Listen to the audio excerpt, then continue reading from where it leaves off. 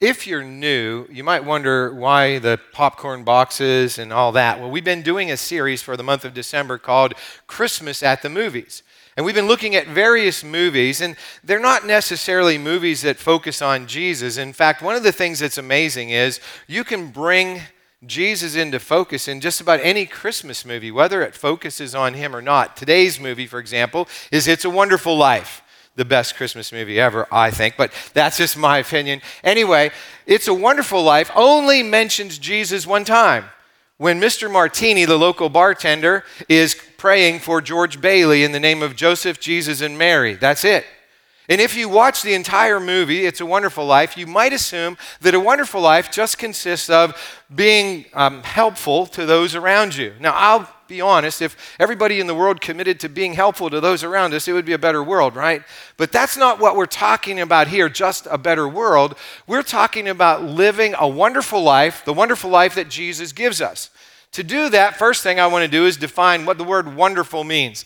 Dictionary.com says that wonderful is an adjective. It means excellent, great, marvelous, of a sort that causes or arouses wonder, amazing, astonishing. So some would say then, to have a wonderful life, you probably have to be famous, some kind of notoriety. Maybe you're a sports figure, a person that's an actress or an actor. Maybe you're a business person who made a lot of money.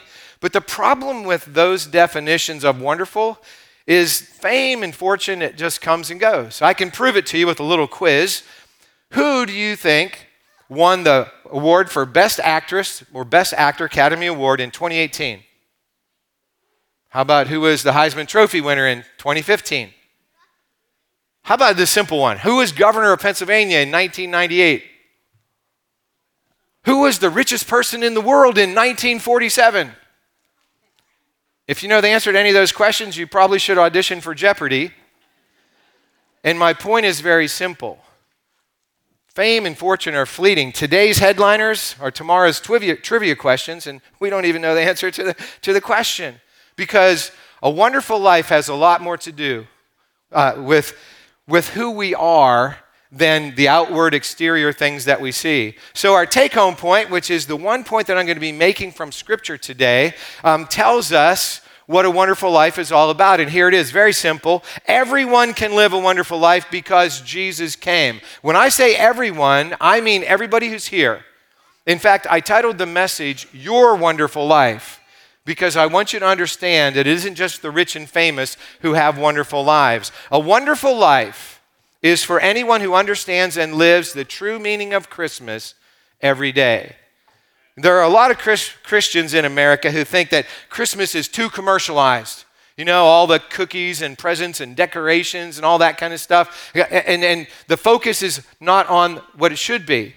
But you realize the reason why we do all those things is because we're trying to turn something that was very ordinary into something extraordinary.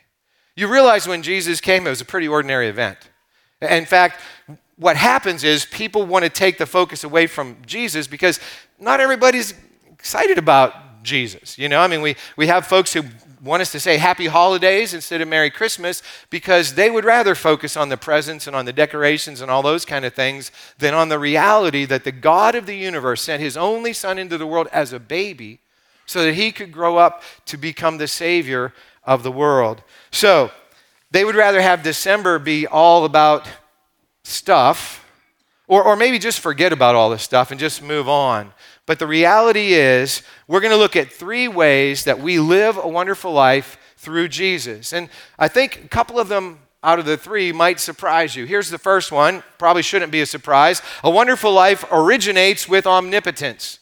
A wonderful life originates with omnipotence. You see, the reason that fame and fortune don't satisfy is because inside every one of us, there's a desire to know God. There really is. And we're not just accidents of fate that somehow we evolved into this and we're looking for some meaning or purpose outside of us.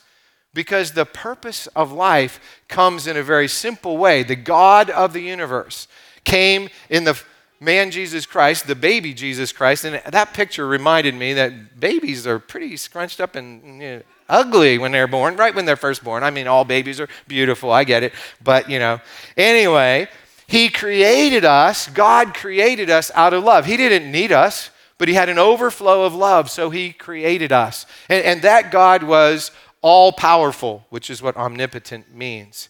Now, as we start the movie today, we're going to get a glimpse of this all-powerful God. It's sort of actually funny when you look at it because, first of all, the movie was made a long time ago. It's in black and white, and the graphics, the computer-generated graphics, I don't think they were generated by a computer, obviously. When you look at them, you'll see. But you'll see these little angels, their lights are flashing. I don't know if one of them's God or not.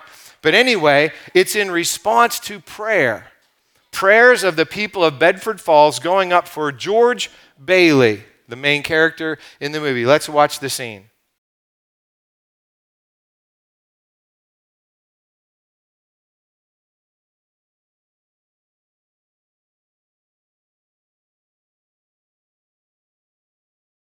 If you've never seen the movie, George Bailey is the executive secretary of the Bailey Building and Loan. Now, his father started the Bailey Building and Loan, and George never wanted to have anything to do with it. George, when he was a boy and when he was a teenager, he had big dreams. He was going to travel the world. He was going to become an architect. He was going to build magnificent buildings, and he was going to become rich and famous. That was George's dream.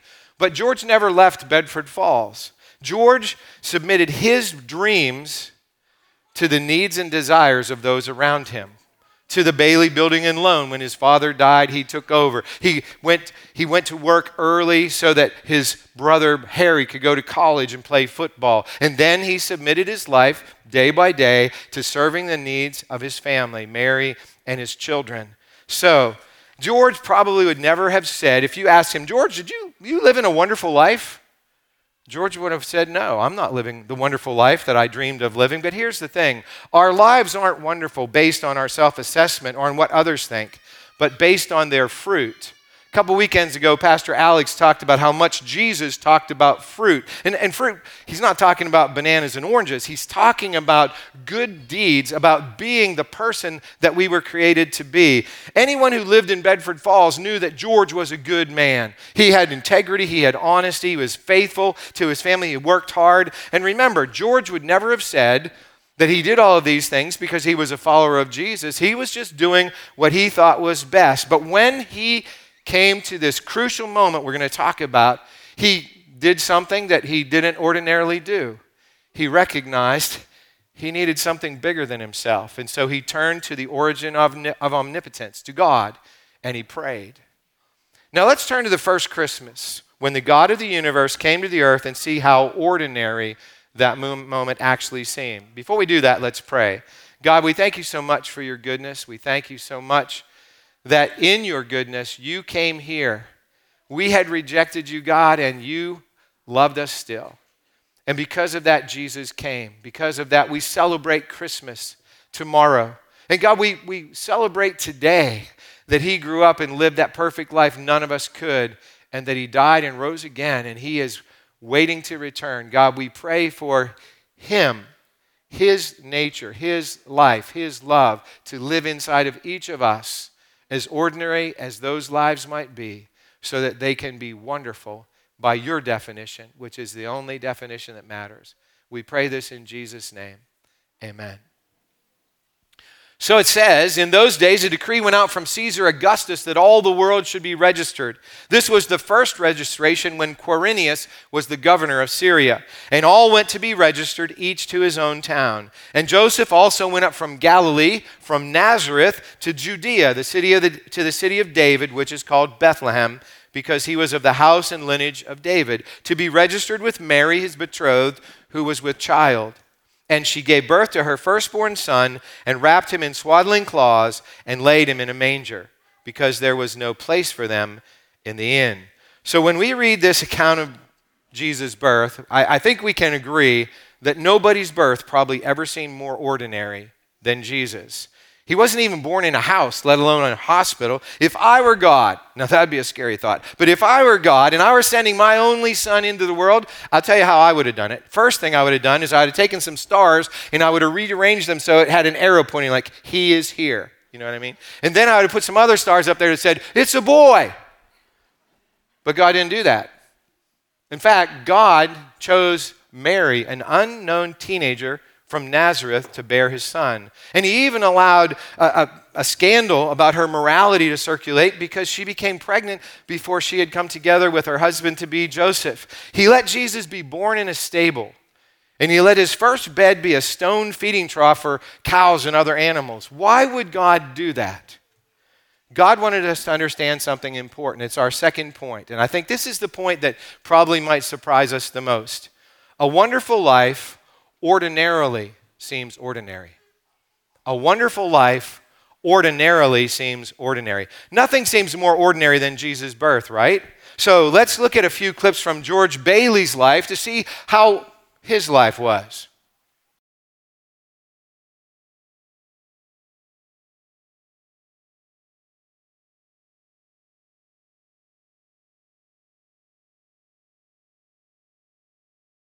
So when George was a boy, he went sled riding, well, shovel riding. Anybody ever go sled riding when you were little?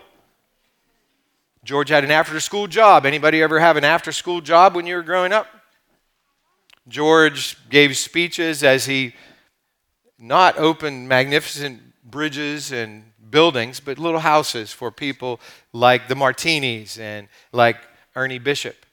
George was an air raid warden during World War II, not a fighter pilot, not a general, not even a captain. He was an air raid warden. So not exactly the stuff of movies, is it? Now let's think about this. If they made a movie about your life, who would be the star? Who would be the star that would take the role of who? Chuck Mattis or of Jess or of Shannon or of Frank? I mean, who would play the role? That's an interesting question. And if they made the movie, would it seem a lot different than George Bailey's life? Would there be a lot going on in your life that would seem much different? You see, the movie shows that George, as ordinary as his life was, if he hadn't saved his brother Harry, if he hadn't gone into that pharmacy that day and kept Mr. Gower from dispensing poison medicine, if he hadn't built those little homes in Bailey Park, Ernie Bishop and others like him, their lives would have been ruined. Hundreds would have died, actually. You see, George's life was ordinary, but it actually made a ripple out from his life, ripples, I should say, went out from his life that impacted hundreds and probably thousands of lives. And once again, George was just a good man doing his best. He didn't have the Holy Spirit leading and guiding his life. He didn't have Jesus at the center. So imagine your life and my life with Jesus at the center, with the Holy Spirit leading and guiding. You know, even Jesus, yes, he's God, the Son of the living God, but he was fully human, and he relied on the Holy Spirit's leading and guidance in his life. When we read about Jesus' life in the four Gospels, Matthew, Mark, Luke, and John, his life was pretty ordinary up until he was 30. In fact, we don't know much about that part of his life. We know that when he started the ministry that was only 3 years long that would show the world he was the Son of God, he wasn't known as the Messiah. He was known as the carpenter's son. Nothing wrong with being a carpenter's son, but not exactly a big title, right? Okay, so when you and I get out of bed each day, we probably want to make a difference. We might dream of being famous, of having people know us, but much more important than that is to have a relationship with the God of the universe. As I said, a wonderful life originates with omnipotence. We get to live in relationship with the God of the universe through Jesus. As we live each day, each ordinary day of our lives, we get to live as sons and daughters of the living God through Jesus Christ. The amazing truth of Christmas, I really want us to, the amazing truth of Christmas is human beings rejected God. We had turned away from God. God could have said, you know, those little blinking lights up there in heaven, they could have just said, hey, it's fine up here. We don't need to go down there to that fallen, hurting, dark world. But they didn't say that. God the Father told Jesus it's time to go, and he came. He came as a human being. The scripture says he emptied himself and became obedient even to the point of death on a cross for us. And when that happened, almost no one knew about it. Well, there were a few people who knew about it. We're going to read about them right now. It says, in the same region there were shepherds out in the field keeping watch over their flocks by night. And an angel of the Lord appeared to them, and the glory of the Lord shone around them, and they were filled with great fear. And the angel said to them, fear not, for behold, I bring you good news of great joy that will be for all the people. For unto you is born this day in the city of David a Savior, who is Christ the Lord. And this will be a sign for you. You will find a baby wrapped in swaddling cloths and lying in a manger. And suddenly there was with the angel a multitude of the heavenly host, praising God and saying, glory to God in the highest, and on earth peace among those with whom he is pleased. When the angels went away from them into heaven, the shepherds said to one another, let us go over to Bethlehem and see this thing that has happened, which the Lord has made known to us. And they went with haste and found Mary and Joseph and the baby lying in a manger. And when they saw it, they made known the saying that had been told them concerning this child. And all who heard it wondered at what the shepherds told them. But Mary treasured up all these things, pondering them in her heart. And the shepherds returned, glorifying and praising God for all they had heard and seen, as it had been told them. So God chose shepherds to announce the coming of his son. Not kings, not governors, not the society's elite, but shepherds. Shepherds were pretty low on the strata of society in Jesus' day, as they are in our day. And yet, God showed them that his son had been born. Why? Once again, God shows us that an ordinary person is the person that he shows, reveals himself to. The shepherds lived ordinary lives, but I bet you every single one of them, and we know because it says they went back glorifying, praising God. They probably felt their lives were pretty wonderful in that moment after they had seen Jesus. So finally, number 3, a wonderful life overcomes obstacles. A wonderful life overcomes obstacles. One of the challenges of ordinary lives is when we get in trouble, it's sort of harder for us to get out, maybe, we think, than those who have a lot of money or a lot of fame, a lot of fortune. Ordinary lives make that more challenging. And in its wonderful life, crisis comes to George's life because Uncle Billy took an $8,000 deposit to the bank from the building and loan, but it never made it into the bank because he accidentally gave it to Mr. Potter. And Mr. Potter, if you never watched the movie, he's sort of like Ebenezer Scrooge before he was visited by the 3 angels. He was the meanest, nastiest man in town and the richest. And when Mr. Potter realized that Billy didn't know that he had given the money to him, instead of giving it back, he realized if he kept it, this is going to be big trouble for George. In fact, George is probably going to be the one that's accused of stealing the money because that's what the people will think. And so when George comes to Mr. Potter and begs him to loan him $8,000 so he can make up this difference, Mr. Potter says to him, well, what's your collateral? And George admits the only thing he has is a life insurance policy that only has $500 of cash value. And Mr. Potter says, man, you're going to have to kill yourself. Well, he doesn't say that, but that's pretty much what he says. You're going to have to die to get that money. But George realizes Mr. Potter's right. The only way he can get the $8,000, the only way his family's going to be able to live after he is gone is through this life insurance policy, because otherwise he's going off to jail. So he decides that he's going to take his life. He goes outside of Bedford Falls. He's standing on a bridge. He's looking over. He's going to jump into the river, end his life. And that's when God answers all those people's prayers and George's prayer. And God sends Clarence. Clarence, whenever we read about the angels appearing to the shepherds, what does the angel have to say? Fear not, because angels are apparently scary-looking creatures.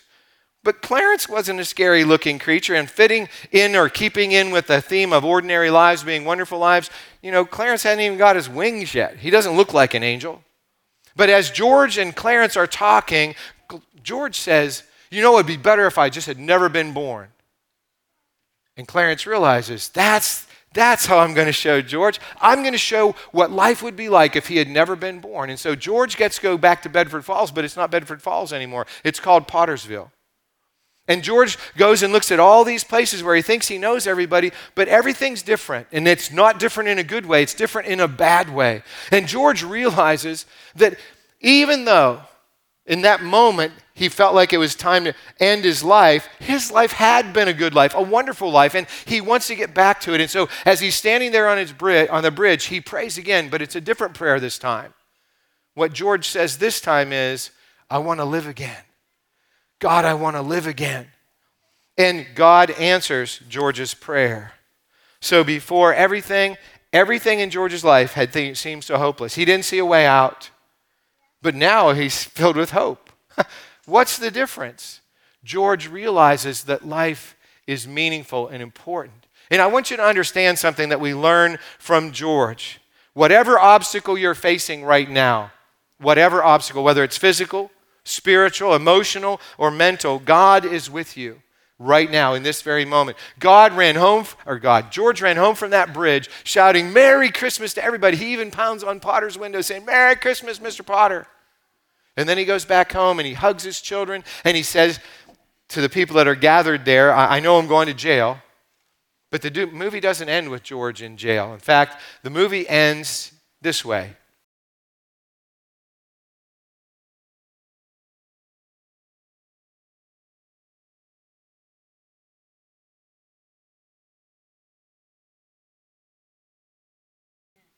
What I love about that is an angel didn't drop $8,000 out of heaven for George.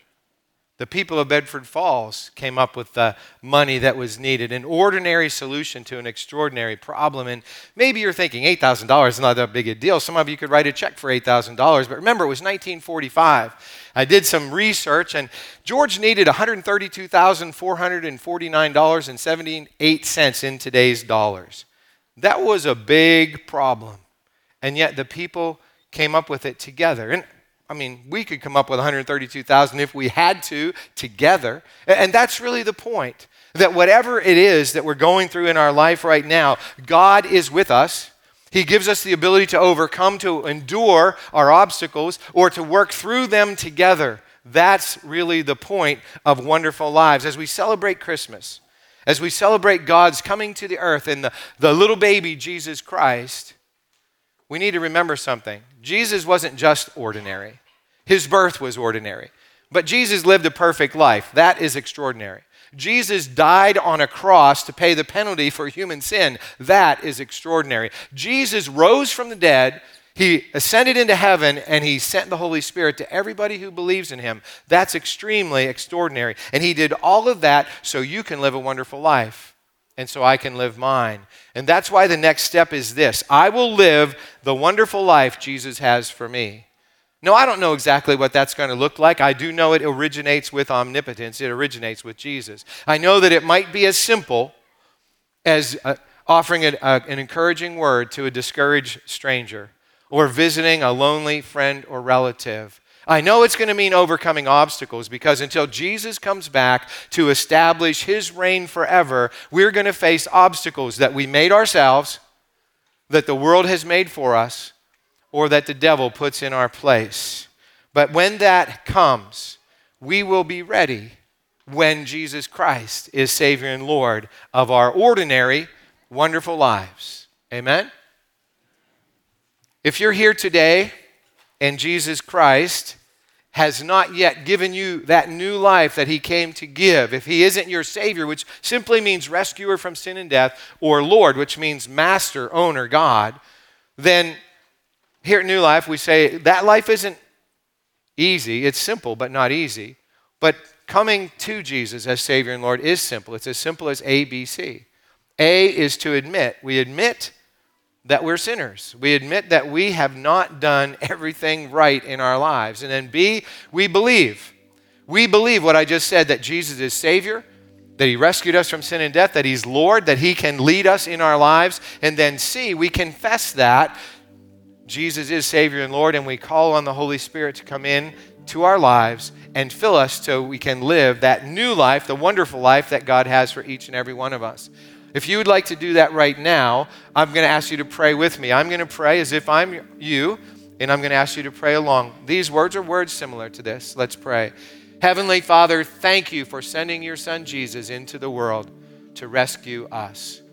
God, I admit that I'm a sinner, that I need to be rescued by Jesus. And I believe that he wasn't just a little baby born in humble circumstances, but he is your son. And he did die and rise again, and he's with you now, and he's returning. But right now, I believe that he's Savior and Lord for me, and I ask that he comes in and takes over my life. And God, I confess Jesus as Savior and Lord and ask to be filled with your Spirit, that I can live the new life that you're giving me in this moment. And God, for all of us, we pray that if we've prayed that prayer at some time in the past, that we would remember that you are always with us, that you will never leave us, you'll never forsake us. We pray this in Jesus' name. Amen. One of the simplest symbols that human beings have ever devised for Jesus is a candle. A lit candle can represent the life of Jesus. And as we light the Christ candle, I thought about this yesterday whenever they were saying the power might go off. Imagine if we didn't have any electricity. This candle would be a pretty important thing, right? And a candle can light up a dark room, and this room is going to get darker. The one nice thing about a room with no windows, and people always complain about no windows here, but the one nice thing is it can be dark at 3:53 in the afternoon. And we're going to see this light is going to dispel the darkness. And not only that, but this one light is going to provide light for every one of you in the room. I'm going to ask some friends to come up right now. They're going to be the ones who are going to share the light with you. But I want you to remember what Jesus said. He said, I am the light of the world. Anyone who follows me will never walk in darkness, but they will see the light of life. And so as we pass these lights, okay, and that's the right way, Justin. Dip it into the lit one, or otherwise you'll get wax all over your hands. There you go. They're going to share that light with you as we sing together, Silent Night. It's one of those songs that reminds us of that simple birth in Bethlehem so long ago. So if you're able, would you please stand as we sing together, as we share the light of Jesus Christ.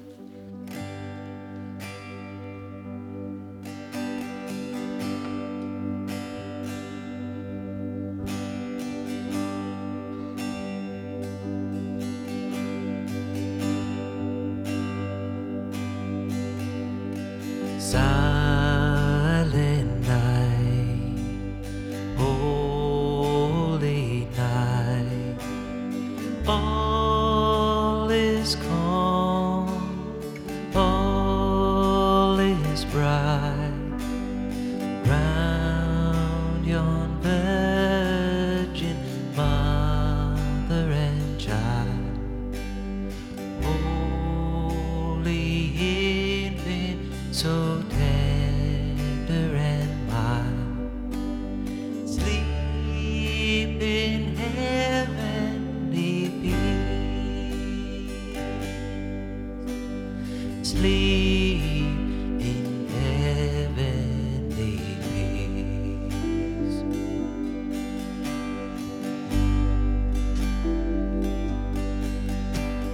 Silent night, holy night, Son of God, love's pure light, radiant beams from thy holy face, with the dawn of redeeming grace. Jesus, Lord, at thy birth. Jesus, Lord, at thy birth.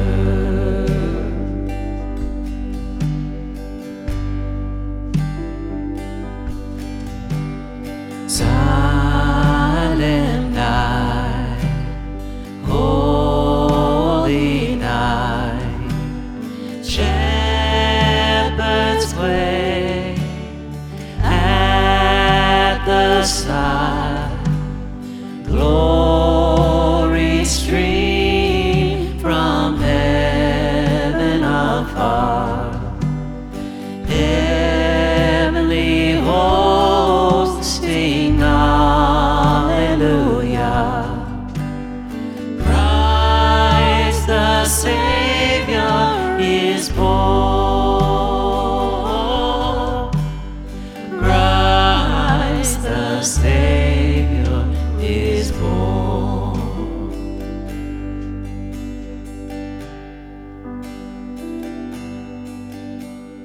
silent night, holy night, all is calm, all is bright,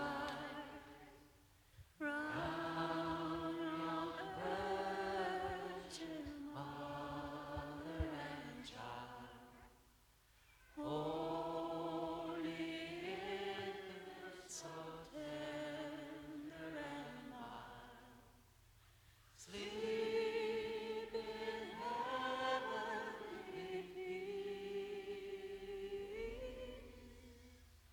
sleep in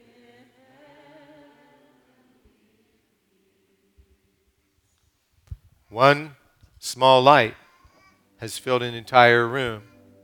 The light of Jesus Christ can fill the entire world as we share the light that we have received. Notice Jesus said, I am the light of the world, but later he also said, you are the light of the world. As we go out into a world that's not yet physically dark as we go out, it is spiritually dark. And each and every one of yours and my ordinary lives, wonderful lives with Jesus at the center, can bring light. I'd like you to, if you would, just for a moment, raise your light up. I always love doing this because once we do it, I can actually see, except there's so many of you, I can see the faces of people even in the back row. And it's the light of Jesus is not to be hidden. Let's put it back down a little safer this way. But it's not to be hidden, it's to be shared. We've already shared it with each other. Let's share it symbolically with everybody we meet in the days ahead, in the new year that's coming.